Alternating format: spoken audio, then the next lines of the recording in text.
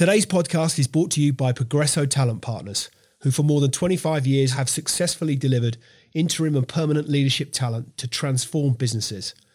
To hire the talent you need to enable your business to thrive, visit www.progressotalent.com today.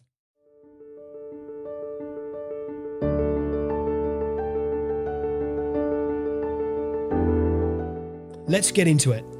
In 2018, 5 million people went to a music festival in the UK. With a value of 2.6 billion, festivals are a major contributor to the UK economy. In 2018 alone, 7.5% of the UK population went to a festival. But go back to 2008, nobody had thought of combining sport and music to put on a festival. Until that was, Roger Woodall had a conversation on the beach and Bournemouth Sevens was born. Despite having no festival experience, Roger hosted 96 teams and 4,000 people to that very first festival, and 12 years on, the Sporting Glastonbury has grown to become the largest sports and music festival in the world. Today on the Extrology podcast, we dig into the extraordinary story behind Mr. Bournemouth Sevens, from rugby player to nightclub entrepreneur to a festival that now attracts 30,000 people and 400 teams from all across the world. Ladies and gentlemen, Roger Woodall.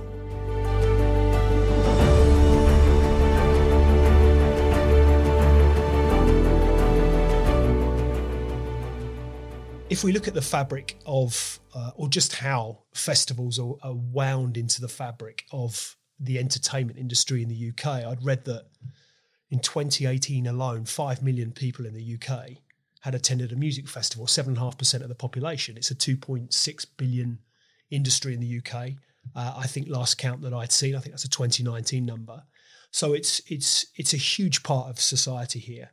Globally, it's a huge part of how we entertain ourselves. But if I go back to 2008, whilst clearly festivals were an integral part of the landscape and have been around for a long time, certainly as I understood it, combining music and sport in a festival concept was unheard of. I don't know that ever I'd heard of it. So really, I'm interested if we can start by going back to 2008 and the concept of the Bournemouth Sevens. Where the original idea had stemmed from. Sure thing. I moved down from London in 2005, and the idea came about in 2007. Thinking there's many music festivals that everyone knows, and the big ones we all know, obviously your Glastonbury's and your Leeds and your V festivals, etc., and your Reading festivals, and really the idea came about was there was nothing in the UK which was a sport and music festival. There was many Sevens festivals around the world. And I thought, well, let's have a look at mixing my sort of events background of throwing lots of parties, mixed with my lot of connections in the rugby world. And I thought about creating a sport music festival. And that's where it came about, really. And was there a sort of eureka moment? Was there that moment where you could I knew where I was when I had that kind of flash of inspiration? Yeah, I was on the beach with the mate having a beer. Yes. Wow. How many great ideas come about as a consequence of that? It was literally on the beach down in Bournemouth Beach, having a beer with the pal, and the idea sort of come back around from there. But I would never have guessed I'd be where I am today after an idea back then, So it's been one hell of a journey. Geez. So where do you go from there? Because I know even from my own experience, I mean, my life is littered with, great ideas over a pint. I mean, and I think that's probably true if we talk to a lot of people but that leap from that great idea over a pint to actually seeing it come to fruition. Yeah. What was the journey from the beer on the beach to all of a sudden you've got 4,000 people, I think, at your first festival? What was the journey from there on? Well, it's a very good question, in fact, because I think 99.9% of people come up with wonderful ideas, but only 0.1% actually follow through. Yeah. I've actually followed through on all the ideas over the years of my sort of 20, 30 years of doing businesses, and starting from a young kid selling football stickers on the playground to where I am, where I've managed to get to today. The idea really was homework. And I'm not a person who likes to, I was never an academic at school. It was all about sport and really thinking about how I can earn money from a young age. And it kind of made me realise, right, get on the internet. Let's get on the internet. Let's find out what is out there. So there's no one who can beat me in doing hard work, putting the hard work in and graft. I'll outgraft anyone. And the actual mindset back then was, I need to know everything what's going on worldwide, you know. And I was studying American football. I was going across all the American football websites, because back then, 2008, websites weren't really that cool. No. You know, I first set up my first website in 2000 when I had the student nights all around the UK. And you look back now, they were great at the time, but you look back now, they were terrible. And even in 2008, there wasn't brilliant websites around. So I thought, I've got to get myself to America and see if I can replicate some of these American football sites. And I was like, oh my God, if I can bring this idea back with the website feel in the UK market, mixing sport and music, mixing rugby sevens and adding netball to bring the girls in, and having a massive party in a field with like-minded people, drinking beer, listening to music that we all know and like for sing-along, having great food, and just creating a wonderful atmosphere, I think we could be onto something. But I didn't have a clue. So back then, not having a clue was, I had no mentor, I had no one to replicate. All there was in the UK was music festivals, and music festivals, as we all know, as the headline acts are anywhere from £300,000 up to £1 million. You know, I didn't have the money for that whatsoever. So it was thinking, right, how can I attract people? And the way we attracted people was, it's all about like-minded people having a party, having fun in a really safe environment. And that's kind of where it stemmed from. And back in 2008, we launched in the middle of a recession, which was a massive kick in the plums, if I was to say so myself. But it also was a huge asset as well. In what sense? In the way that back then, it was like, who's this guy trying to do a sport and music festival? What is this? Is he crazy? Is he mad? That was before the recession came ahead. Then the recession hit us in 2008 when we were about to launch in May. And it made all these big conglomerates, all these big sporting companies, all these big festivals, it dropped everyone down to a bit of a level playing field. Right. So there's a lot of redundancies going on. We were a nobody working out the garage at home. It just created more of a level playing field, which I identified as huge opportunity. Now, launching that in a recession was a lovely feeling, knowing that I guess what really happened was it made people not travel abroad anymore. Right. Because of the euro. And it kept people in the UK, and our festival was at the first festival of the year, at the end of May. Yep. So it made all these touring teams, whether it was rugby, netball, etc., they weren't going abroad anymore. So that was a huge bonus for us. So yeah, that's how it all stemmed, really. And you know, it was a huge gamble. And if you said to me today, would you go through that again, and would you put your wife and your family through that again? I'd say no, stay away from it. Right. But I didn't know what I was doing. I didn't have a clue what I was doing. Do you think it was an advantage, almost that sense of you don't know what you don't know? 100%. Was it an advantage? My God, like now, because I know what I know, and I know what I put myself and my wife through for 4 or 5 years of serious financial pressure and serious sleepless nights and serious stress and serious everything, because we didn't have team staff. It was myself and my wife, and at that time she was at JP Morgan on a really nice salary, and I said, I need help. You've got to stop that salary and please come on board and back me on this idea. And she did, and there was many sleepless nights and a lot of teary nights from her, you know, over those years, thinking what we're doing.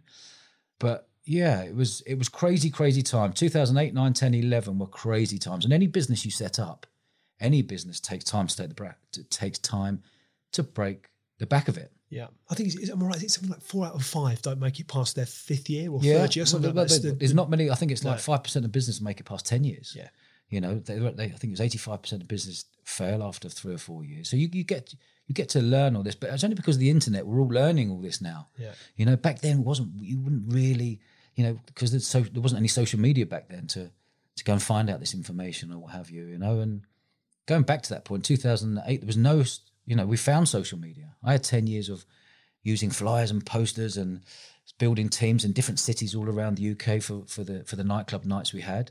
And all of a sudden, an absolute godsend looked down on us and brought Facebook to the world. I was on Facebook 24 hours a day when I found this, because as a promoter and event organizer, this is perfect. Would you say, was that the catalyst? Do you think that if you go back to that first festival, was that the catalyst that enabled you to really accelerate? It gave me a huge tool to be able to promote an event. Yeah. A huge tool. And when Facebook came out in 2008, I was like, oh my God, someone just landed this on a plate. This is unbelievable. So you're telling me that I can sit on a chair, press a few buttons, invite people to groups.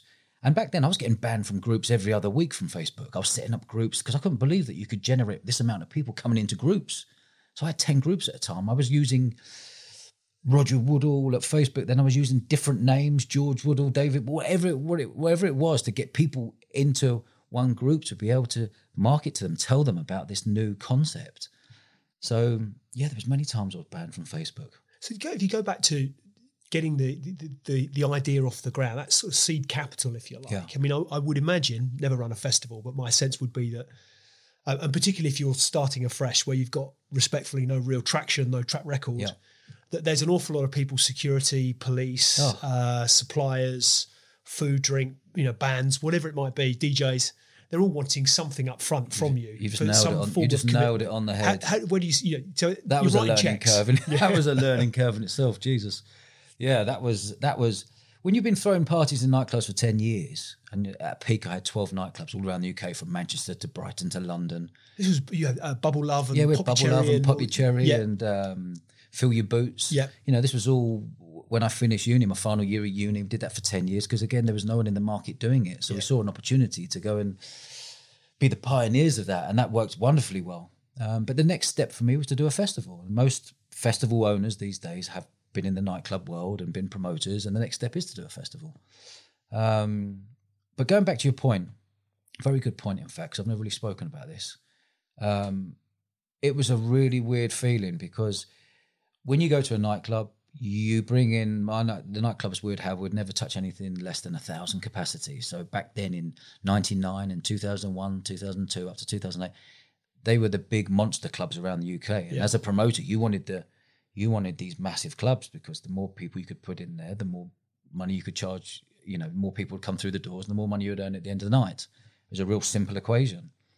And in 2008, I knew how to put on great parties, but moving people into a field, and like you say, you've got all these bills to pay. The tent company weren't paying. Yeah. The police weren't paying. The licensing, the toilets, the showers, the fencing, the electricity, all this stuff I didn't have a clue about. So I went in 2 feet in, not having a clue about any of this. I knew I was going to have to pay one day, but I didn't realise that they weren't paying up front 100% because I got no track record. And we're going into a recession. So they were scared as well. Yeah. As much as me being an event organizer, promoter, marketing person, etc., was, let's just put the event on and let's get cracking. And all of a sudden you'll get a letter through saying, I want £40,000 for the tent company. You're like, Jesus. Oh, I didn't see that one coming. Yeah. And then all of a sudden the toilet company and the shower company want 15 grand each. And then the security want 28 grand up front. And this is 12 years ago. So I was writing checks out for fun. I didn't have the money, so it was a blessing for being naive, I think. It was, in my mind, the naivety was thinking, this was going to cost me £100,000 to put on. 6 months prior to the first festival, I needed money because I'd run out of money. And it was like, shit, what am I going to do? No banks were loaning. Sponsors weren't really coming on board because they're all in deep global recession. Yeah. It was like, where do I look to? There was nowhere to look to. And I was in for 100 grand. So I didn't want to then pull out because I'd have lost 100 grand straight away. It was like, I have to go for this. I really believed I had something. We had something. Me and my wife had something. And it was really risky times, but I like risk. I've always liked risk. I like calculated risk. There wasn't much calculated in this because it was all the unknown, because people back then couldn't buy tickets online. Yeah. It was being introduced. So people were scared to put their credit card online, put the details in and go, I'll buy 7 tickets at £20, £30 a head, £40, whatever it may be back then. No one did that. So you're building up this festival 6 months ago, run out of money. The only way we could turn to was going to the mortgage company and remortgaging our house, which was not the cleverest of ideas back then, which caused huge amount of stress, because if no one turned up in year one in the festival, you've lost your house. It was simple as that. There's no hairs and graces about this. There was no, I'm not coating over anything here. It was literally simple. You are going to lose your house if you do not make this work to repay the loan you took on your mortgage. So it was really, really scary times, but I never showed that to my wife.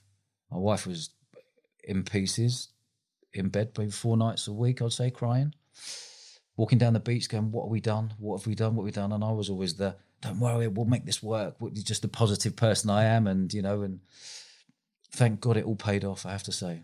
How did you feel if you can reflect back on that, the first day of the festival? Yeah. Because I'd imagine that, there are factors outside of your control. You could have done everything. Yes. Every detail is covered. Yep. Every base is covered. You wake up on that first morning. Yeah. Festival day today is pouring with rain. Yeah. Now, as I remember it, I think if I remember rightly, it was a good week. It was a weekend. Corker. Gorgeous weather. It was a corker, thank God. But there were so many things outside of your control. So can you remember how you felt when 100%. kind of the alarm went off that morning? You think, right, today's the day. That's never going to leave me. Yeah. That feeling there, it's a very good question again. That feeling is never going to leave me.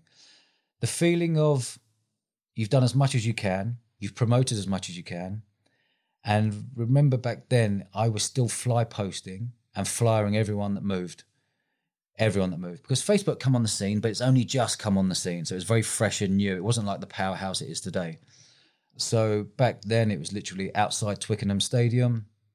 I would drive up with 8 girls all wearing super women's outfits, like hot pants and tight tops, handing out flyers to 80 or 1,000 people outside Twickenham, being chased by security to get off their land. We didn't care. This was like backs to the walls. We have to make this work. Yeah.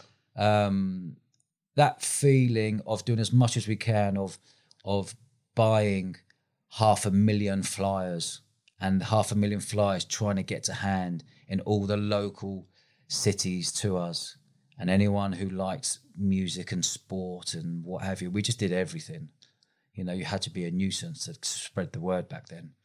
But that feeling of the month of May leading up to the first festival, my emotions have never been so high and low in 1 month, because the only thing you can't control when putting on a festival is the weather. Everything else you can pretty much control and have in place, and you've done as much as you possibly can. And the only thing we couldn't control is the weather, as you know. But if the weather was poor, no one would turn up, apart from the teams that have already booked in to compete. But you can't make a business model just out of teams competing on the weekend. Yeah. You have to make a business model of creating all the people who want to come to the party, all the people who want to turn up at 3, 4 in the afternoon, 2 in the afternoon, and want to have a nice all-day session, listen to good music, have a laugh, have a dance, all wear fancy dress. That was the business model we had to make it work. So the first part of the business model was the sport. And that was the key part of creating a sport music festival. And the beauty of that is we're expecting 24 teams. We ended up with 96 teams in year one, which blew us away. So I knew I was onto something then. The next bit was about getting those party people to come in and buy into the weekend. Those party people didn't buy tickets because they didn't know what they were coming to. The sports people knew what they were coming to. Yeah. So essentially in the whole of month of May, going back to your question, I've diverted a little bit there. Going back to your question, in the month of May, I would look at the weather forecast from the 1st of May to the 28th of May. And no one knows what weather forecast is. They don't even know what's going to be tomorrow, let alone 28 days. So my emotion was, oh my God, the forecast in 28 days is it's going to be sunny. Dancing around the bedroom and having, yes, this is going to be fantastic. Next morning it's going to be rainy. Next morning it's going to be sunny. Next morning it's going to be thunderstorm. And it went up and down, up and down, up and down. So that wasn't good for the mindset. But again, staying positive. So anyway, going back to the question again, was wake up on the Friday morning, open the curtains, look outside and see it's beautiful sunshine. Teams arriving, sunshine. The doors of the festival opening. So as I arrived, obviously we set up the whole festival. It takes 2 weeks to build the whole site. Probably a bit less back then because it's turned into a huge festival now. But as you open the doors and you saw all the queues building, you're like, oh my God, we are onto something. People are coming now with money in their hand to pay to come into the festival. So that eased the pressure. But again, it was all the unknown. How many people are going to pay? How many people are going to turn up? How many pints are they going to drink? All of this was the unknown. There was no business model for me to follow. So, yeah, that feeling was amazing. Absolutely amazing. And it was sunshine all weekend. But if it was raining all weekend, I probably wouldn't be sitting here today. Yeah. Yeah, there is an element, I think, with a lot of these things. I would argue you make your own luck, but there's an element of serendipity. You work hard enough, you set up everything. I'd like to think so. Yeah. You know, I've got that mindset. The sun was shining on you that day. Yeah, for sure. it was. Yeah. And you know what? Over the 13 years, it's been shining. The sun's been out 10 of the years. We've been extremely lucky with the weather. How did you feel at the end of that first festival, at the end of the weekend, other than utterly exhausted, Drained. I'd imagine? Mentally, can you remember again how you felt? Physically drained, literally zapped, because you're walking, you know, you're making sure that back then I think there was 50, 60 security. You're making sure that security are on the ball. You're making sure that all the bar staff you're bringing are on the ball, making sure that the tournament's working, and making sure that making sure that everything's working, because, you know, being a perfectionist, you want to make sure, for me, it was making sure that everyone left there with a great taste in their mouth so they wanted to come back for more next year. And that's what we achieved. But what I realized was you think you've got the year one out the way. You're like, oh, fantastic. You're like, oh my God, we're going straight into year two now. Right. Literally, was that almost the lights are off and then off you go again. Straight away. Because it took a week to sort out all the finances. You have to find out where we stood. And in year one, we made £1,000 profit, which we were extremely happy with. So as I understood it, it takes on average a festival 7 years to break even? Yes. Yeah. Goodness me. Yeah. So first year, albeit respectfully negligible, but nonetheless, a profit is... £1,000, I was over You must have been overjoyed I was buzzing, I was absolutely buzzing, because, again, going back, it was Melvin Benn who owns Festival Republic. He's part of Live Nation. He's probably one of the biggest promoters in the world. And his words were to me, it takes 7 years to break the back of a music festival, to break even. And you've done it in year one. And that's when I really dawned upon me to think, we're really onto something here. But the day after the festival, year one, you know, we had to remortgage the house. So we were all in. I thought I was going to be in for £100,000, end up costing £300,000. Right. So to make £1,000 was amazing. But the naivety again was, I can take a bit of time out now. You can't. You're straight back into it again. And then you've got to get that money that you've already borrowed to use it again for next year, because you've got a list of 20 improvements you want to make the festival better for year two. It's going to be one of my questions. What did you learn from that first time round? Oh, my God, I learned a hell of a lot. But I also knew that I need to reinvest. I need to reinvest in the business. I need to reinvest into the areas which I could improve on and which we identified that needed work. I wanted to create more party tents. I wanted to create a better entrance. We wanted better showers, better toilets, better fencing, more security, you know, and that all adds up, you know. So that all added up for year two, going into £500,000. And then again, you're thinking, well, I've got to get more people in to cover that £500,000 to see if we made a profit again. So it was like this ongoing chasing to get more people to just break even, and can we make a profit? You know, so that was ongoing to do that. And again, we smashed it in year two to make a profit again. With the benefit of hindsight, what would you have done differently in year one? Nothing. Absolutely nothing. There's nothing more I could have given. Hand on heart. And there's not more risk you could take than putting your house on the line. No. And I would recommend nobody listening to this, nobody do that. That's interesting. Yeah. Yeah. Because it's the emotion and the stress and the pressure. It's the stress. And I never like to use the word stress. I've always used it as pressure, because stress links to heart disease and da-da-da. But for me, I always linked it to pressure. But actually, let's get real, it is stress. They are those tight-chested moments. They are you laying in bed going to bed at 1 because you can't sleep, and then waking up at 3 thinking of a million things on your plate, because there was no one to fall back on. It wasn't if I had a team of 5, 6, 7 people I could say, guys, can you help out? There was none of that. But I think if it would be amiss of me not to at least this point ask you about Fleur, your wife, because I think if there's one thing that I'd learned is that if I look at times through which I've succeeded in business, it's tended to be where there's been a partnership involved in some way, shape, or form. Yeah. And times where I've failed is where I've tried to do it all on my own. Yeah.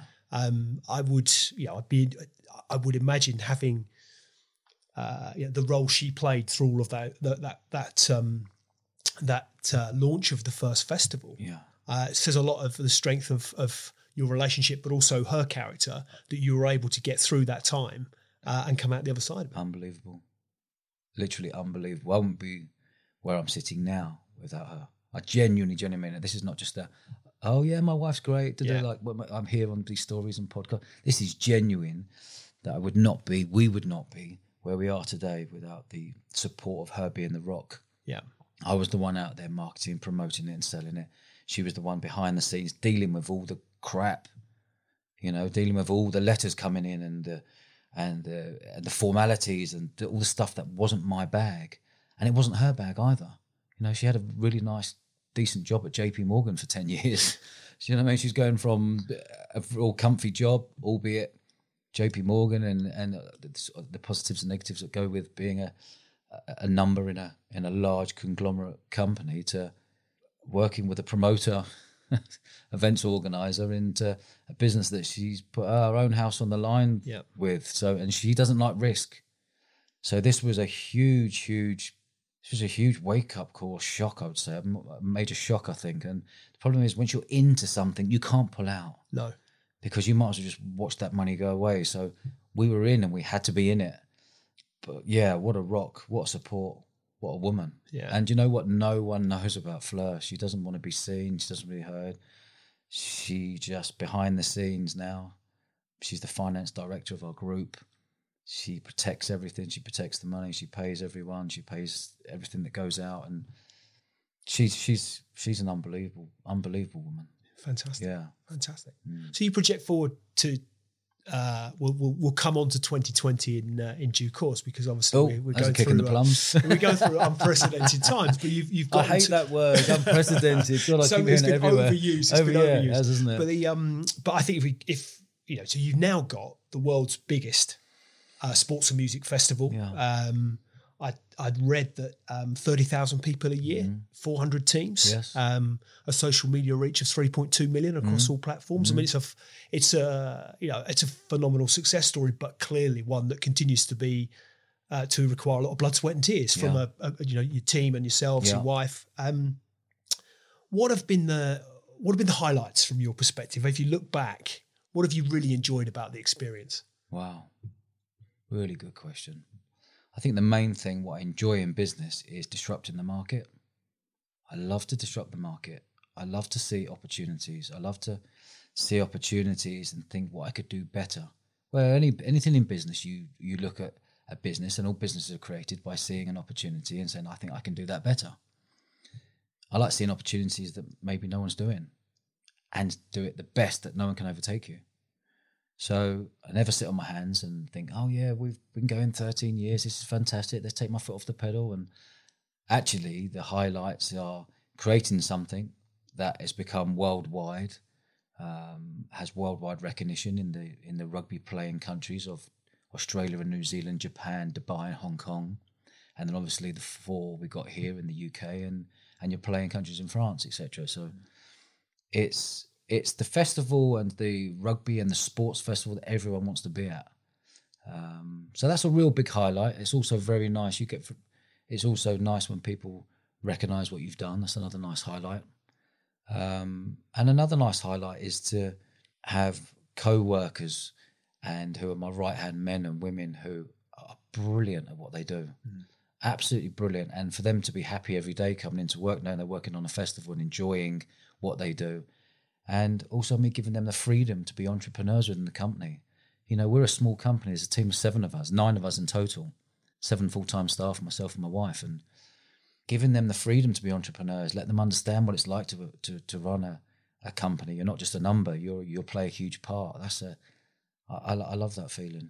What do you look for when you're picking those members of your team? What do you look for? I don't look for CVs. I don't buy into this CV. I don't buy into this university degree. I don't buy into this A-level and GCSE, what people have got. Not at all. You know, I have 10 CVs on my desk each week. I want someone to stand out. I look for emotional intelligence. It's all about emotional intelligence.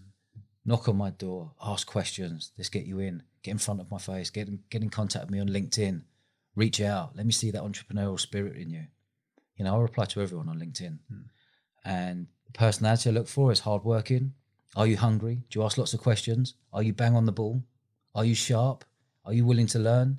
Okay, you don't know everything now, but we're going to give you the skill set to become the best you possibly can be. So you can be the best in the industry at what you do.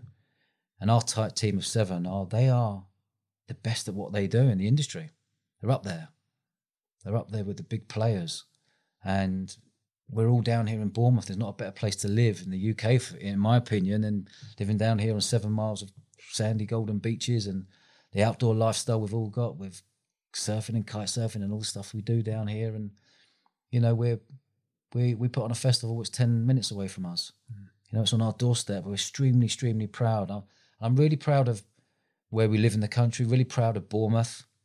You know, I can't speak highly enough of this place, and to have a business here as well and that we all gear up to for once a year, it's an absolute delight, if I'm honest. So how did you, I'm interested in your backstory. You mentioned that you arrived in Bournemouth in 2005, I think you mentioned, but did you grow up here, or where did it, and I'm interested to then perhaps explore some of where this entrepreneurial instinct, you mentioned selling panini stickers at on the school playground. But so where did you grow up? What's the background? I grew up in London. I lived above pubs. My mum and dad were publicans. Right. So I lived above in a flat above pubs in different parts of London, which was a very exciting upbringing, a very different upbringing. You know, I was around adults the whole time, seeing things maybe you shouldn't be seeing at a young age, but I wouldn't change that for the world. You grow up very quickly. You learn how to create businesses. You know, I did all my learning when I was 6, 7, 8, 9, 10, 11, 12. In what sense do you think? Because I've always thought about pubs. I remember when I was a kid, I thought the idea of owning a pub appealed to me. But I did like we all did. You know, I started washing pots in the pub kitchen when I was in my early teens, and then before you know it, you're pulling pints behind a bar when you were 18. And I always used to look at the people that owned those pubs or ran those pubs, and I just think it's bloody hard work. Actually, it's a lifestyle choice, because you're seeing arguably the best of people when they're having a good time. You're also seeing some of the worst of people, but when you could be out on a Friday night at 10 o'clock having a pint and enjoy yourself with your pals, you're actually serving those on the other side of the bar. It's a lifestyle choice. It's hard work. But what do you think you learned from that experience? I can look back and say it's made me who I am today, 100%. Some great characters as well. Oh, characters! Characters. There's characters everywhere. And being the publican son in real cool pub or nice pubs, well, not really. I wouldn't say the nice pubs, but the places to be. Yeah. You know, you were the son of the landlord and the landladies. You were. There was mutual respect there straight away. You know, and when you're there running around the pub in your West Ham kit, your full West Ham kit at the age of 6, 7, 8, 9, 10, going up and whatever. But you know, I learned how to build relationships with people. I learned how to create businesses back then. If you think about it, you know, I was buying and selling. We had a nightclub next door to us, and I was going to the head doorman and going to the manager and buying tickets off them for £1 and selling them to everyone in our pub next door for £2. Brilliant. You know, so at the age of 8 and 10, and, you know, selling them a £2 ticket, but they knew they could go and get queue jump. So it was a win-win. So I learned how to create businesses on win-win at a very young age, and that's what we like to do and have done over the years. And what do you think was that? There's that whole sort of nature-nurture debate. Was that an intuitive, instinctive sense of just who you were? It was just in your DNA somewhere, or was it was it your dad that said, "Son, or your mum said, you might want to try and make this? You might make a few bob out of it." My mum's a big entrepreneur, right? You know, she come from nothing, from Manchester with seven kids living in a tiny little house and what have you, and she moved down to London in the 70s and worked in the casinos and met my dad in the casinos. My dad's a East Londoner, boy done good. And they both met in the casinos in the 80s. and the Playboy Casino, it was called back then. Dad was a croupier, Mum was a bunny girl. And, you know, they then moved into setting up and becoming manageress of pubs. And, yeah, you learn a lot from them. They're two really good people, massively respect, I'm very close with. And they both got huge, wonderful qualities. And the main thing is, they've taught me a hell of a lot. And, you know, they gave me a wonderful start in life. Growing up in pubs, I wouldn't say it was the best start in life, I would guess, you know. There's lots of positives, there's obviously lots of negatives and that go with it. I wouldn't change it for the world because it's made me who I am today, but they gave me a wonderful start, and, you know, and I was lucky enough, they didn't want me in the pubs and around the pubs and around that whole clientele, which I was all the time, but they were lucky enough that they earned the cash that put me into a private sports school. You know, from the age of 8, which was massive for me because my whole life had been sport. I was going to ask at what point sport started to become. Yeah, well, my dad's a huge sportsman. Right. He's a massive trainer. He's been sportful through his life, everything, and, you know, he's 67 now, and he's number 1 in the UK, and he's sponsored by Maxi Muscle, paid Maxi Muscle athlete on adverts, and he's a phenomenal human being and a sportsman through and through. Does he do lift weights? Is he no, CrossFitter? CrossFit. He does CrossFit, which is another level of fitness. Absolutely. Yeah, and he's a professional athlete, and, you know, 67. He trains 7 days a week and competes against 30-year-olds all around the country, and he's another level as a human being and a wonderful man. Was it your mum and dad that got you into sport in the first place? My dad's a sportsman. You know, and he got me into sport from a very young age. Everything, rugby, football, cricket, squash, you know, all those sort of 80s sports that you grow up with at school, and it sort of grew on from there, really. And then, and I guess from the age of 8, when you're, you know, in the playground selling Panini football stickers, and, you know, you knew that one lad needed the Liverpool striker, and I've got that one, and he wants to buy it for X amount. I said, well, hold on, I'll swap it for that, and you can pay me a bit of extra money, and you know, you want it for 10p, you can have it for 20p if you want, and you get to learn little tricks and trade, you know, from a young age. You know, so I guess it all started from then. And then you started playing rugby. You got into your rugby. Obviously, you successful rugby career, Wasps Academy, Leicester Tigers. Yeah. But at what point did you think, right, rugby's my game? Was there a point at which you thought you're playing all sorts of sports? Football was my game. Was it? Yeah. What position did you play? Centre midfield. Yeah. So I loved football. You know, we were a massive football family. We're a massive West Ham. All our family. Trevor Brooking would have been a big. That's right, Trevor Brooking. We opened up a shop when I was 8 years old with Trevor Brooking, and, you know, we would go to all the home games, and it was part of our life. And when I went to private sports school, you get introduced to rugby. I actually got introduced to rugby a lot earlier from my best mate Chris Tidley, but then sort of rugby sort of took over, and I absolutely love rugby. What did you love about it? Well, as an adult, getting on the beers with the boys after a match. If I'm honest with you, the training and stuff, I wasn't really my bag. But, you know, we trained hard, we played hard, and we partied harder, I think. But the camaraderie with rugby, and rugby men are good men. They've got, you know, they've got great morals and good people, and it's there's not a better sport to place yourself around and for contacts, etc. These days, is, you know, at the age we're at now. So where did the you went to Loughborough? You studied sports science at Loughborough? PE sports science. PE sports science. Yeah. Was that with a? I always think it's that very difficult question around, you know, when you're asked, I don't know, age 16. There are certainly some people that will stand there and say, "Oh, I'm going to do this." Yeah. Some people are really clear. It happens at different ages for different people, but some people just don't know. Yeah. You know, sometimes you just find your way. Was there a plan with sports science? You know, my brother did sports science. He was always going to be a PE teacher. He was really clear about where that was going to take him. But was there a plan? Not a clue.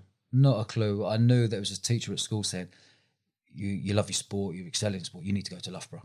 I didn't have a clue where Loughborough was. Do you know what I mean? At the age of 18, 17, like, where is Loughborough? What is that? But then you found out it was the best sports university in the country. It's got a great reputation. So went there, didn't have the grades to get in, end up doing a degree, PE sports science. If I'm honest with you now and being really honest, half the subjects I didn't have a clue what was going on. I just had that mindset. There was 12,000 people on campus.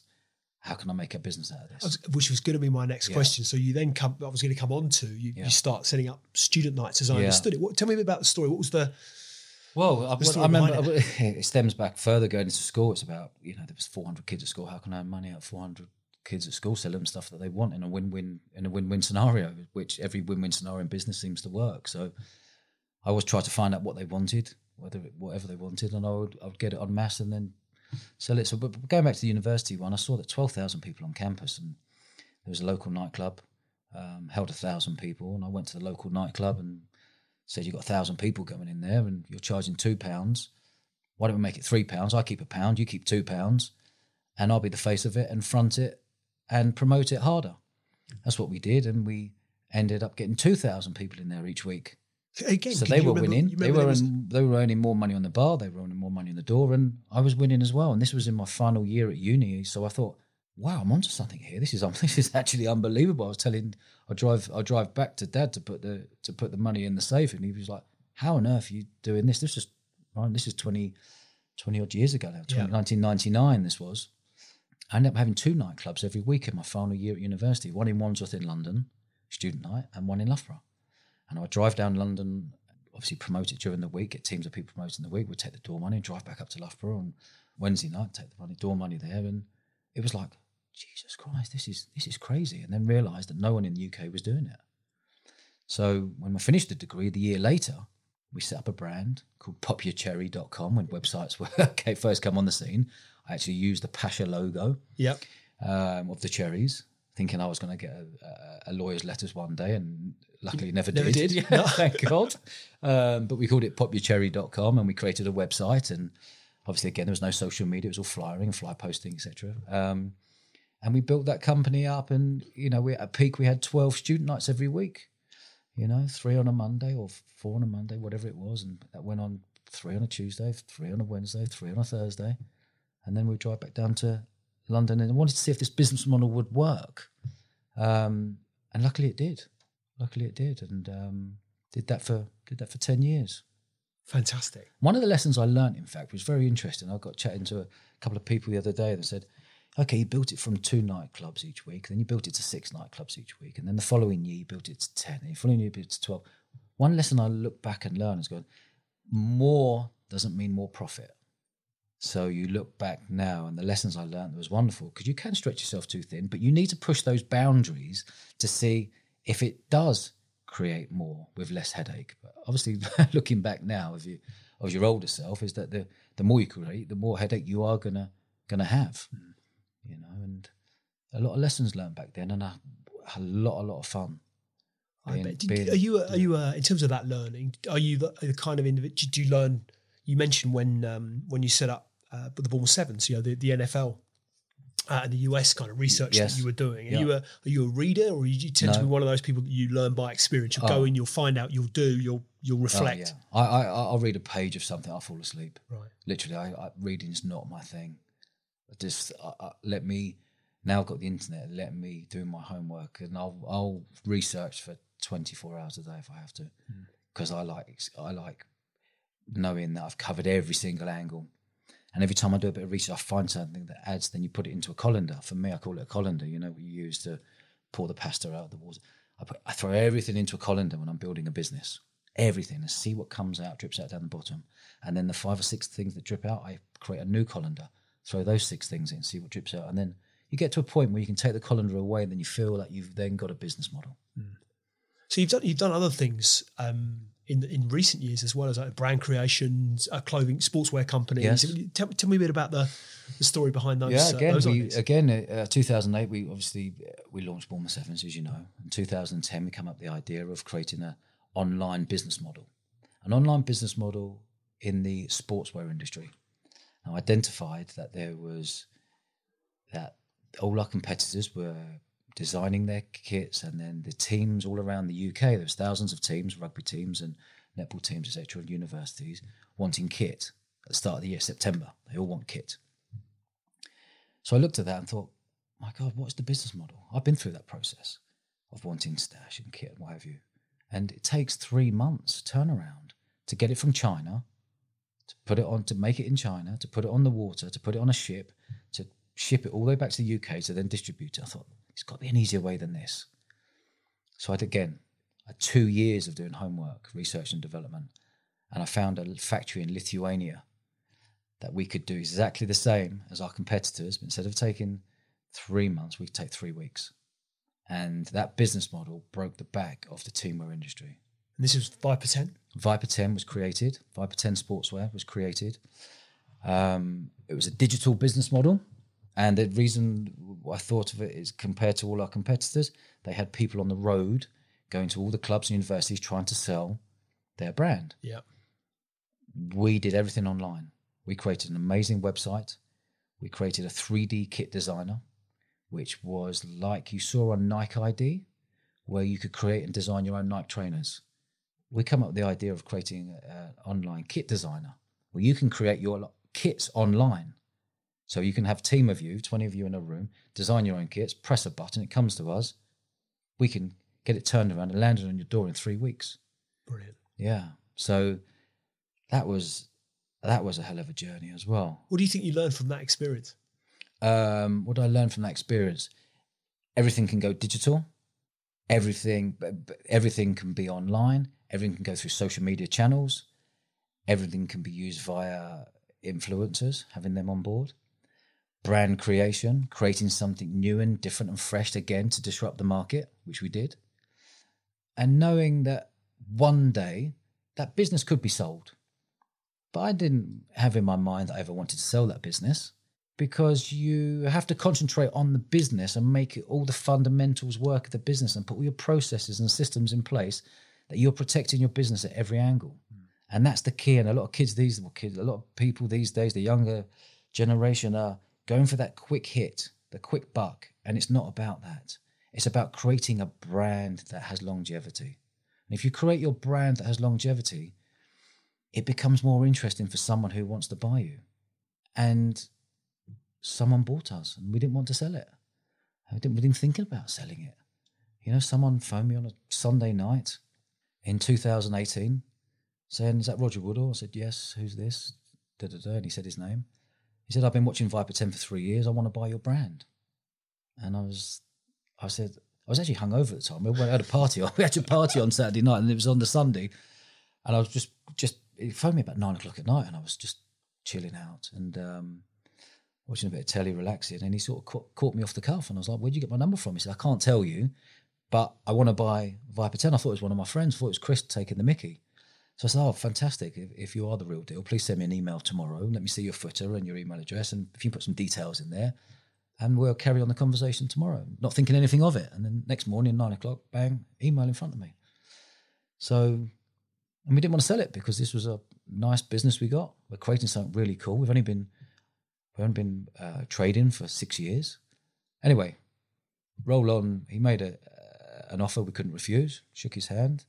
8 months later, with lawyers and solicitors and accountants all involved, the business was sold 100% with no earnouts, which was wonderful. Fantastic. Yeah. I think the thing that intrigues me about that is that, you know, if you look at much of what we might read in terms of business literature or business education would centre around this sense of, right, you've got to know your destination. What's your plan? 3 years, 5 years, whatever it is. There's a destination and everything takes you on that journey to that point, oftentimes exit for the owners, whatever it may be. Yeah. So you look to cash in your chips. But from what you're saying, there's been other influential motivating factors that have, you know, there hasn't been right, this is about making a number. It's about creating things. It's about realising a vision, about creating an environment, culture, experiences for people. It's a different kind of it's message, I think, to what much of what we might read or be led to believe. Yeah, I agree. Totally agree.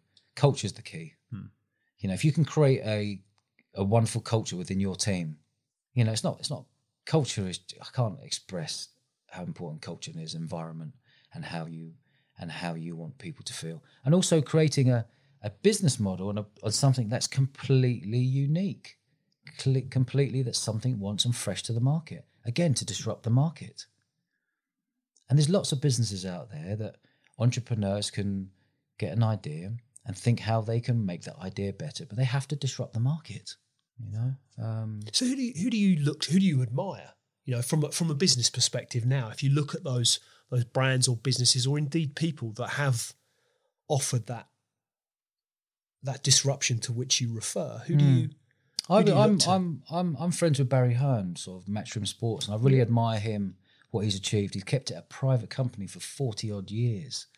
You know, I know he's gone through super highs and super lows within that period, and he is the best and biggest sports promoter worldwide.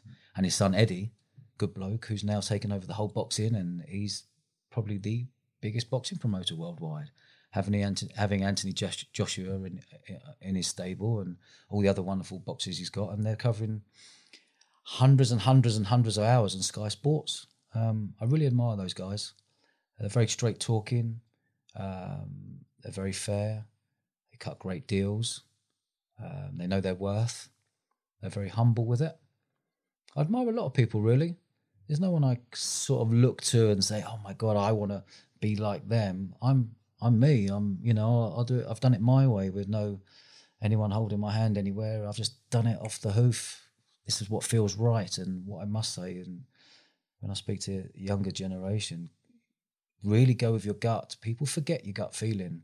People go with the mind, but you really must go with your gut feeling. And if it's not feeling right, walk away. Has there ever been a time in your life where instinct has told you to go, that gut instinct to which you refer has told you to go one way, and you've gone the other way and regretted it? No. That gut feel is so strong. So strong. Yeah. So strong. So strong.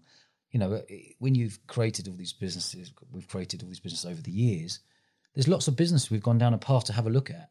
We haven't just gone, all the student nights worked well, and the Bournemouth Sevens worked well, and 5 for 10 worked well, and we solved that. I've probably looked at 19, 20 other businesses in depth, investing research and homework and finding out, is this right? Is it right? And if it can't tick 8 of the 10 boxes, walk away. If you're doing it when it ticks 3s and 4s and 5s of the boxes, and is it actually are you doing it for love? Or are you doing it to monetize it? Are you doing it for the wrong reasons? Because if you get stuck in that business, you are stuck. You could be unhappy for many years. And a big thing that, I like to sort of, as an entrepreneur, and sort of flying the flag for British entrepreneurs, and, and I look to the younger generation, it's really important that you find a job or you create a business that you really love, because it's quite easy to get caught up in things and you are stuck in something you can't get out of, because you're just about making it work, that it's just about giving you the minimum salary, it's just about getting you over the line. There's going to be a time when you're going to have to get investors in, and then your hands are tied. We've never had any investors whatsoever.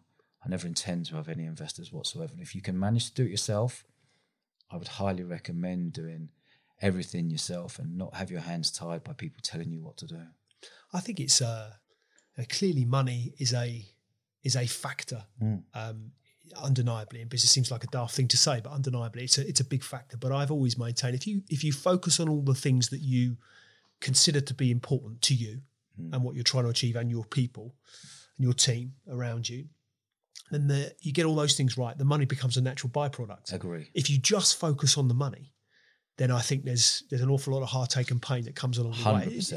It's inevitable anyway. It comes anyway. But if you're only focused on the money, I think there's something 100%, about that. 100%. If you focus on creating something special, again, I keep going back to disrupting the market. If you can focus on having the happiness of waking up every morning knowing you're going to work, that's worth more than weight in gold. Yeah. Absolutely. So what is it that gets you out of bed in the morning? Because you've got a lot of energy. Yeah. Where does it come from? What is it that gets you out of bed in the morning? What is it that you're trying to achieve? I'm on a different stage in my life at the moment. And then what I've been in the last 20 years.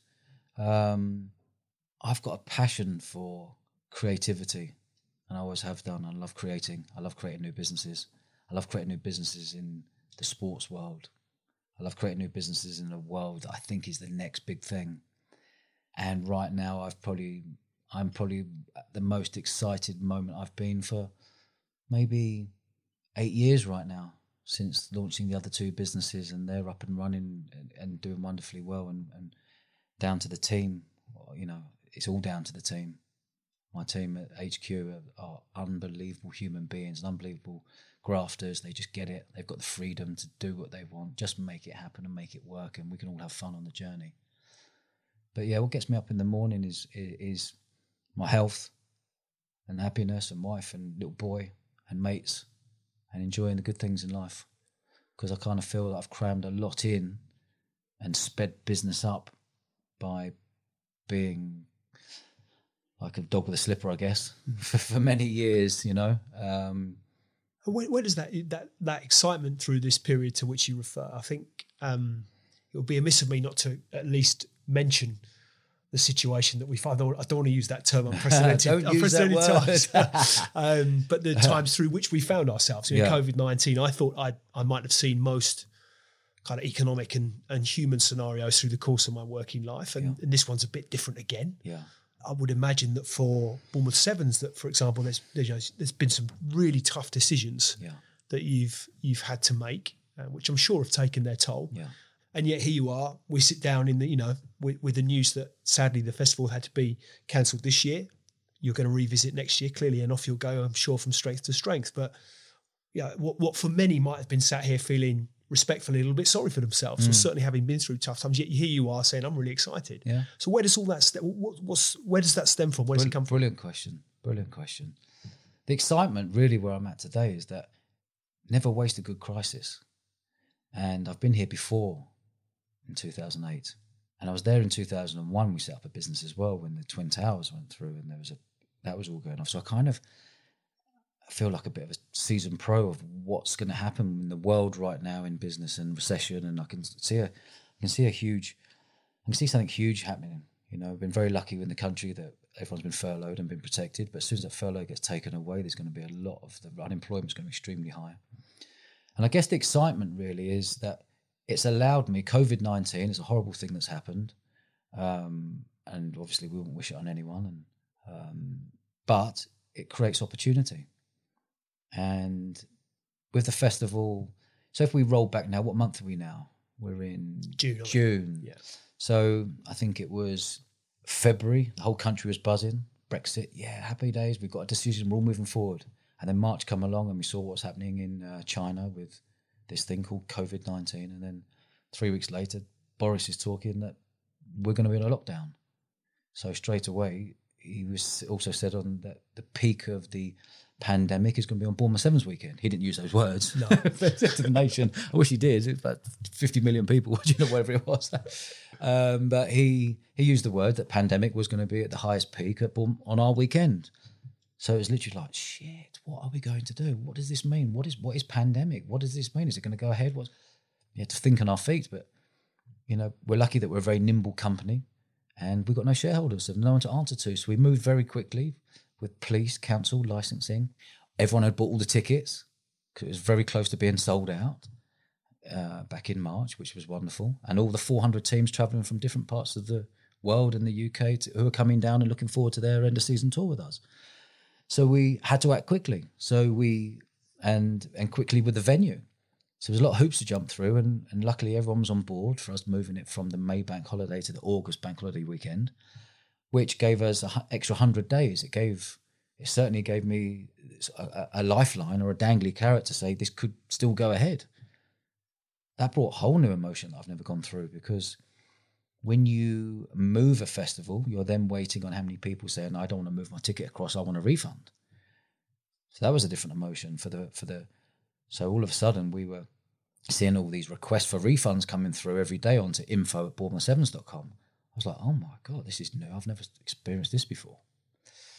So that went on for about 14 days. And after 14 days, it just stopped. Everyone stopped asking for refunds. We added it all up and only 10% of people wanted a refund. That gave us a huge boost to say, wow, we've got serious love for this festival. You know, we've created something really nice here and everyone loves the festival. They're genuinely gutted. We've had to move it, but they're going to stick with us. And then we moved it to August, and then I don't know when it was. I think it was maybe a couple of weeks ago. Boris again spoke and said we're on further lockdown, and we had to make a decision. You know, with the government, everyone else talking, to say, I think we're going to have to cancel.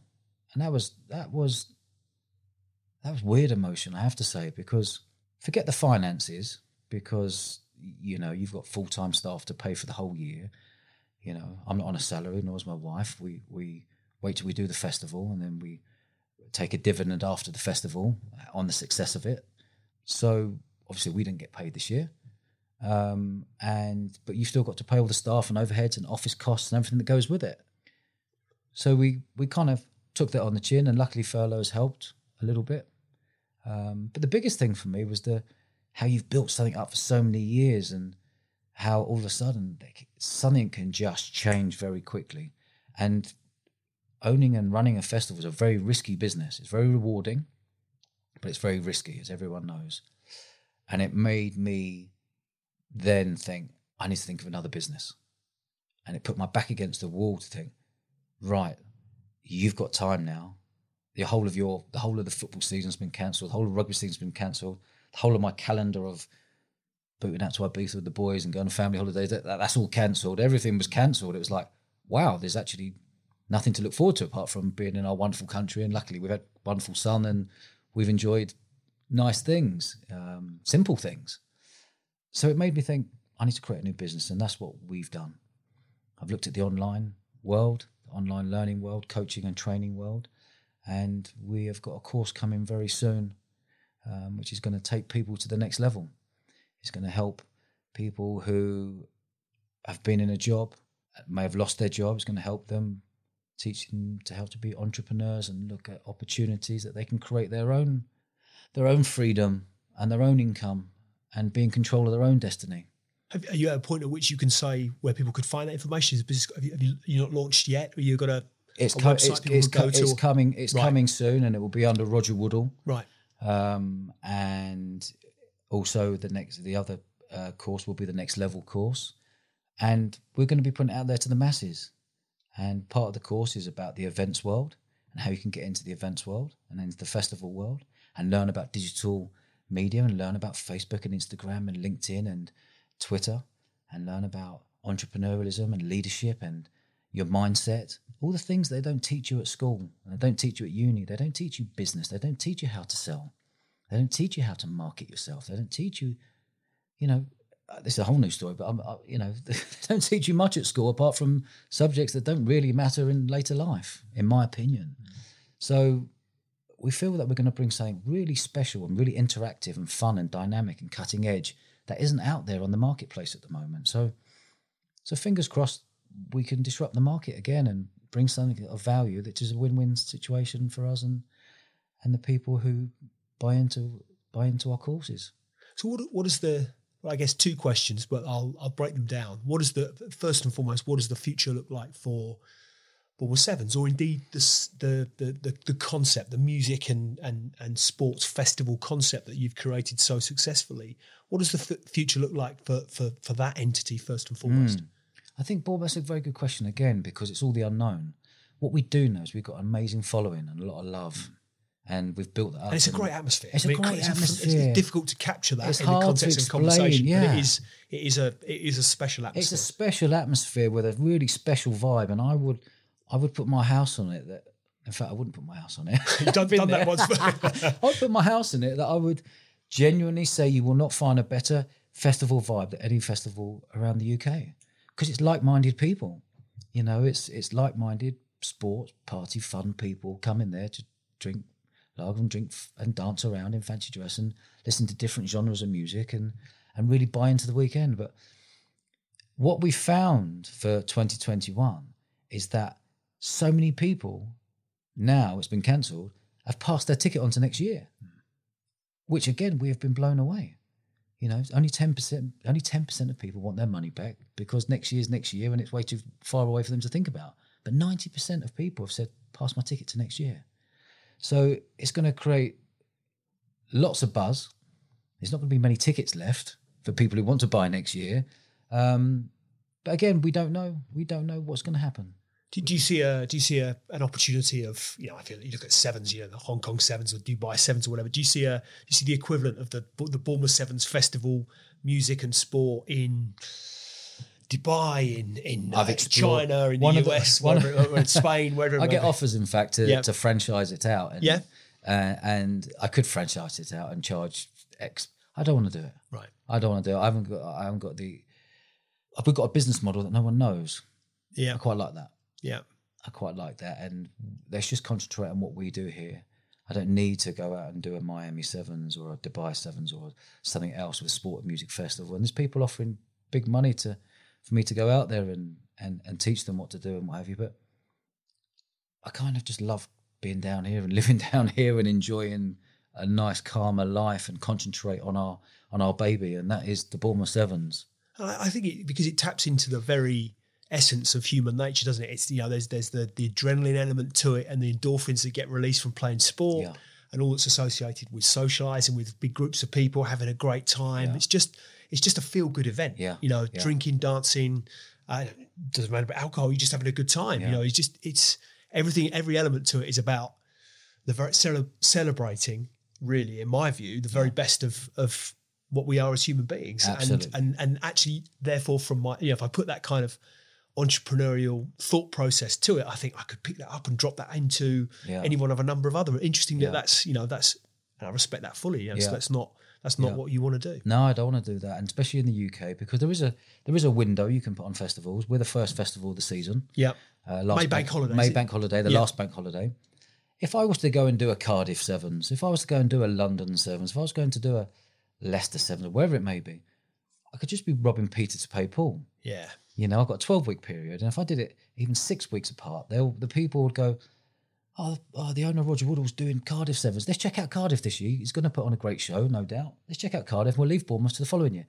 I'll just be diluting what I've got, and I don't want to dilute what we've got because we've got something special. It's about nurturing, about protecting what we've got at every angle. So what does the future look like for Roger Woodall? It's I've never really put myself out there apart from LinkedIn. I keep myself very private. And I'm going to start putting myself out there, I think, and see if I can help students who have finished uni, students who are thinking of going to uni, and in my eyes, spending £27,000 on a 3-year course. I believe I could teach them what they've learned on a 3-year course in 3 months on one of our courses, genuinely.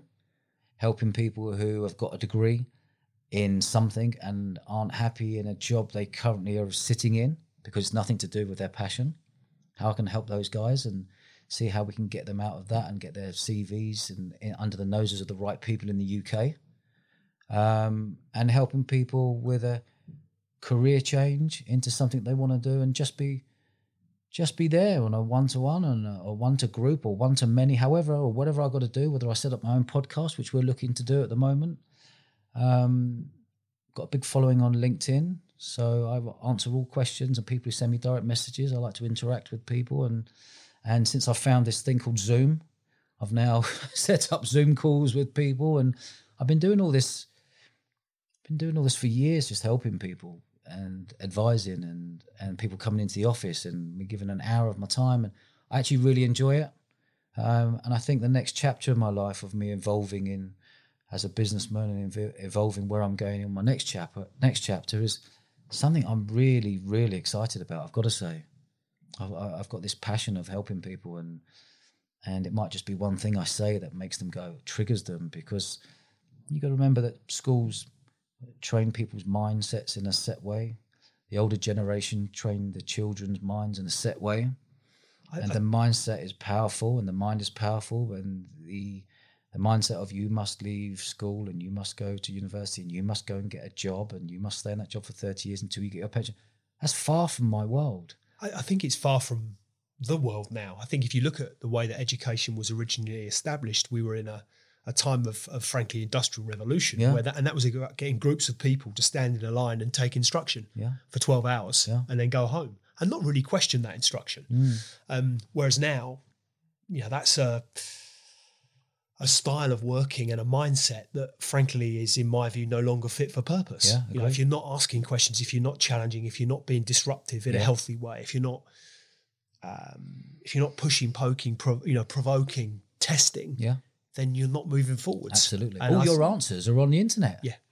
Your answers are on the internet. Everything that I've learned in my life, I've learned more of YouTube in the last 5 years than I've done in 30 years. I think the interesting thing with that, and I totally agree with you, I think the interesting thing is, though, that the instinct that you have naturally to question will, I would imagine, mean that when you do read something on the internet, you'll then, well, is that right? Is that accurate? Let me dig a bit further and find out if is what I'm being told, is that correct? Yeah. Do I need to take that to a, and I think that's the skill set we need to encourage in people, is to be naturally, be inquisitive, ask questions. It's like, I think you mentioned to me when we spoke, your lad's 5, 6, something like that. I remember, but my lad's 16 now, but I remember when he was 5, 6, why? He was forever asking why. And you see, that's the right question to be asked, those questions. Yeah. And I think that, unless we can get from an educational perspective, that kind of natural questioning style ingrained in people, then, what future the entrepreneur is. So we do need to kind of bridge that education and earning a living. There's a massive gap there. There is a massive gap. And you're right. It may well be tapping into something again that really is disruptive. The world is crying out for. Absolutely. Well, hopefully we're going to disrupt the market and bring something that's a win-win again. Yeah. Bring something that we can teach people who, there's more entrepreneur. When I first started off, the word entrepreneur wasn't cool. It wasn't a cool word. The last 5, 6, 7, 8 years, everyone wants to be an entrepreneur. Everyone wants to live the freedom, the lifestyle, and have money and do business wherever you are and whatever you. I've never used a computer. I do my whole life and my whole business has been off a mobile phone. Yeah. People think I must be banging out emails every day. I can't stand emails. I can't stand sitting in front of a computer. I can't stand being in an office. I don't like it. I work from home. I've got wonderful, nice offices and great team. I work from home on the end of the phone. I can be anywhere. And it's been interesting, in fact, because I was chatting to a girlfriend of mine, and she was saying, not an actual girlfriend, I've got a wife, but a girlfriend of mine, and she was saying, how have you sped business up? For me, I reckon I've sped business up by 5 years by just using WhatsApp. I run my whole business off WhatsApp. You ask any of the staff, my whole business done off WhatsApp. Well, you're a prime example. We had our initial introduction via WhatsApp, didn't we? I think LinkedIn messaging the first instance, and then WhatsApp. I gave you my mobile, said, WhatsApp me. Yeah. I don't care who's got my mobile. It's not a problem having my mobile number, because we're opening up conversations, and I know when you've read it with a double click. When I've read it with a double blue tick. Away we go. Deal done. We've cracked on. We've moved on. This is why we're here so quickly after you wanted to do a podcast, and it's a delight to be here. And naturally, it's a delight to hear these questions, because I've never been asked these questions. Because I've never. Again, this is the start of my new journey. Well, I think your point around speed and that sort of entrepreneurial journey, and everyone wants to be an entrepreneur these days, because we read a lot. I think the bit that gets missed for me is that if you look at the success of the Rugby Sevens as an example, and what we've talked about here today, we're 12 years on. This was not admittedly, to your point, you made £1,000 profit on that first on the first sevens, on the first festival, but a hell of a lot of sleepless nights, a lot of heartache, huge investment financially, a huge commitment and risk financially. I think we hear a lot about the overnight success, and I think the bit that we live in a world now where we have an expectation of an immediacy of response and result, and I think the bit that people do need to understand is that there is no magic bullet, there is no secret sauce, there is no click and it happens. Actually, an awful lot of it is blood, sweat, tears, bloody hard work, peaks and troughs, graphs. Yeah. And that's the bit that I think, because of the sort of social media, where social media is not misleading, but it presents a world of, right, here's the next big thing, here's the next big success. It's immediate. I think social media is misleading. Yeah, I reckon social media is. I'm not saying all social media is, but social media as a whole is fake. Yeah. Well, you create this kind of my perfect life scenario, don't you? It's my perfect life. And I know many of people who are fronting things, driving around with the photos and the Ferrari. It's all on tick. Yeah. It's all on tick. And now, with everything come crashing down, you won't be seeing those people driving around on tick, Ferrari and everything, credit cards here, there and everywhere. People have got to get to real. And in business, get real, because it's not about the front of owning this and having this and having. If you can't afford, I was grow up, if you can't afford it, you don't buy it. I think that's also part of the, we are in a credit-driven world. There is no, right,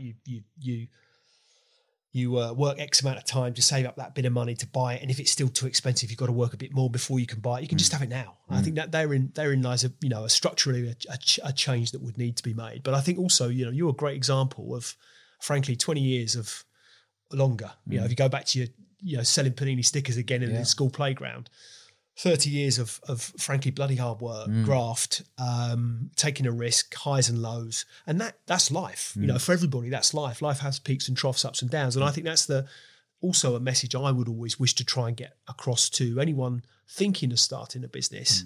Is the highs are really high, but it is an emotional roller coaster, and the lows are bloody low, and the virtues of having a fleur alongside you with whom you can share that kind of journey and you can support each other, having a great partner, whether it's a business partner, whether that's a life partner, all of these sorts of things are also wrapped up in that entrepreneurial journey. And I think these are the bits that get missed out. All we do is we end up reading that Facebook just paid $1 billion for 10 guys in a room, business called Instagram. And that's, and all of a sudden everyone can be a billionaire. That we don't read of those 4 out of 5 businesses that don't make it past their 5th year or whatever it might be. Absolutely.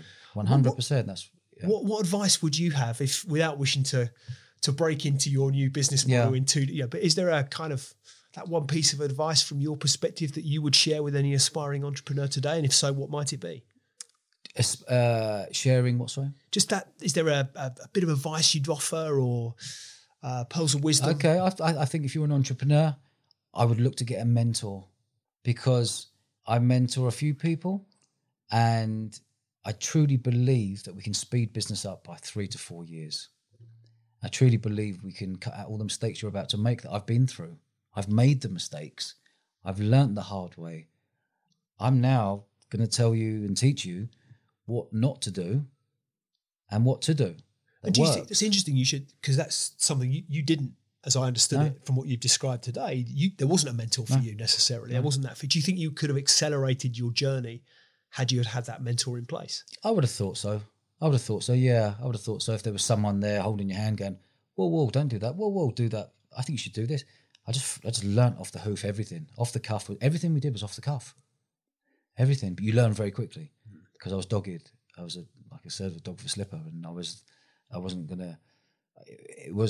I had the fear of failure. That's exactly what it was. Because I wasn't an academic. I was a sports person. But in my mind, it was, I wanted to be successful in my own right. I wanted to be successful in business. I took rugby as far as I could take it. And then I was seeing all my pals around me playing for England. And it was amazing to see them playing for England as we were growing up in the 21, 23, 25, 28, 30, and then becoming England captain or whatever it may be. In my own right, I wanted to be the pioneer as the businessman, I guess, and in really cool businesses and quirky businesses that can relate to all of us type of people. You know, I'm not sitting there and, you know, I don't wear suits and ties and shirts, and it's just real. And I guess one of the tips I would be is, if you could find a mentor, 100%, they could save you time, save you money, save you heartache, save you energy. And my other big one is people always looking about earning money. See how you can cut your costs. And another thing, I've gone for ages with this, in fact, Dave asked that question, is don't grow too quickly. Do not grow too quickly. The amount of friends I have who grow too quickly have all gone bust. Grow slowly, get all your soldiers in a row, build up your systems in place, and when it's ready, employ someone. Don't go and employ people. The biggest overheads and biggest headache as a business owner and entrepreneur are staff and office costs. Keep it really low and lean. Keep your business lean as you possibly can for as long as you possibly can.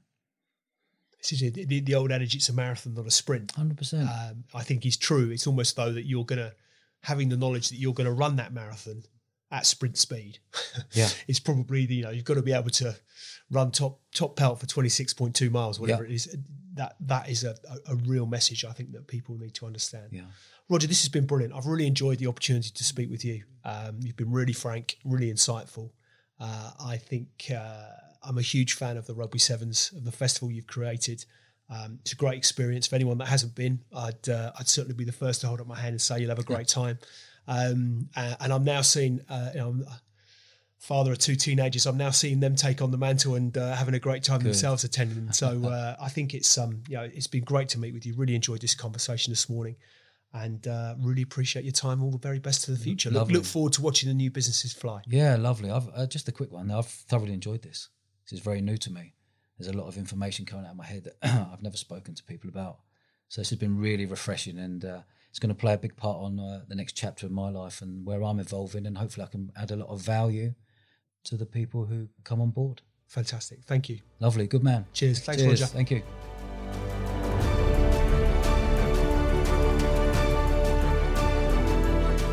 Hi, ladies and gentlemen. Thank you for listening to today's Extrology podcast. I really appreciate your audience and ears. If you've enjoyed it, then why not hop onto iTunes and give us a review? I'd really appreciate anything that you might have to say. Any feedback always gratefully received, and look forward to hosting you next time. See you soon.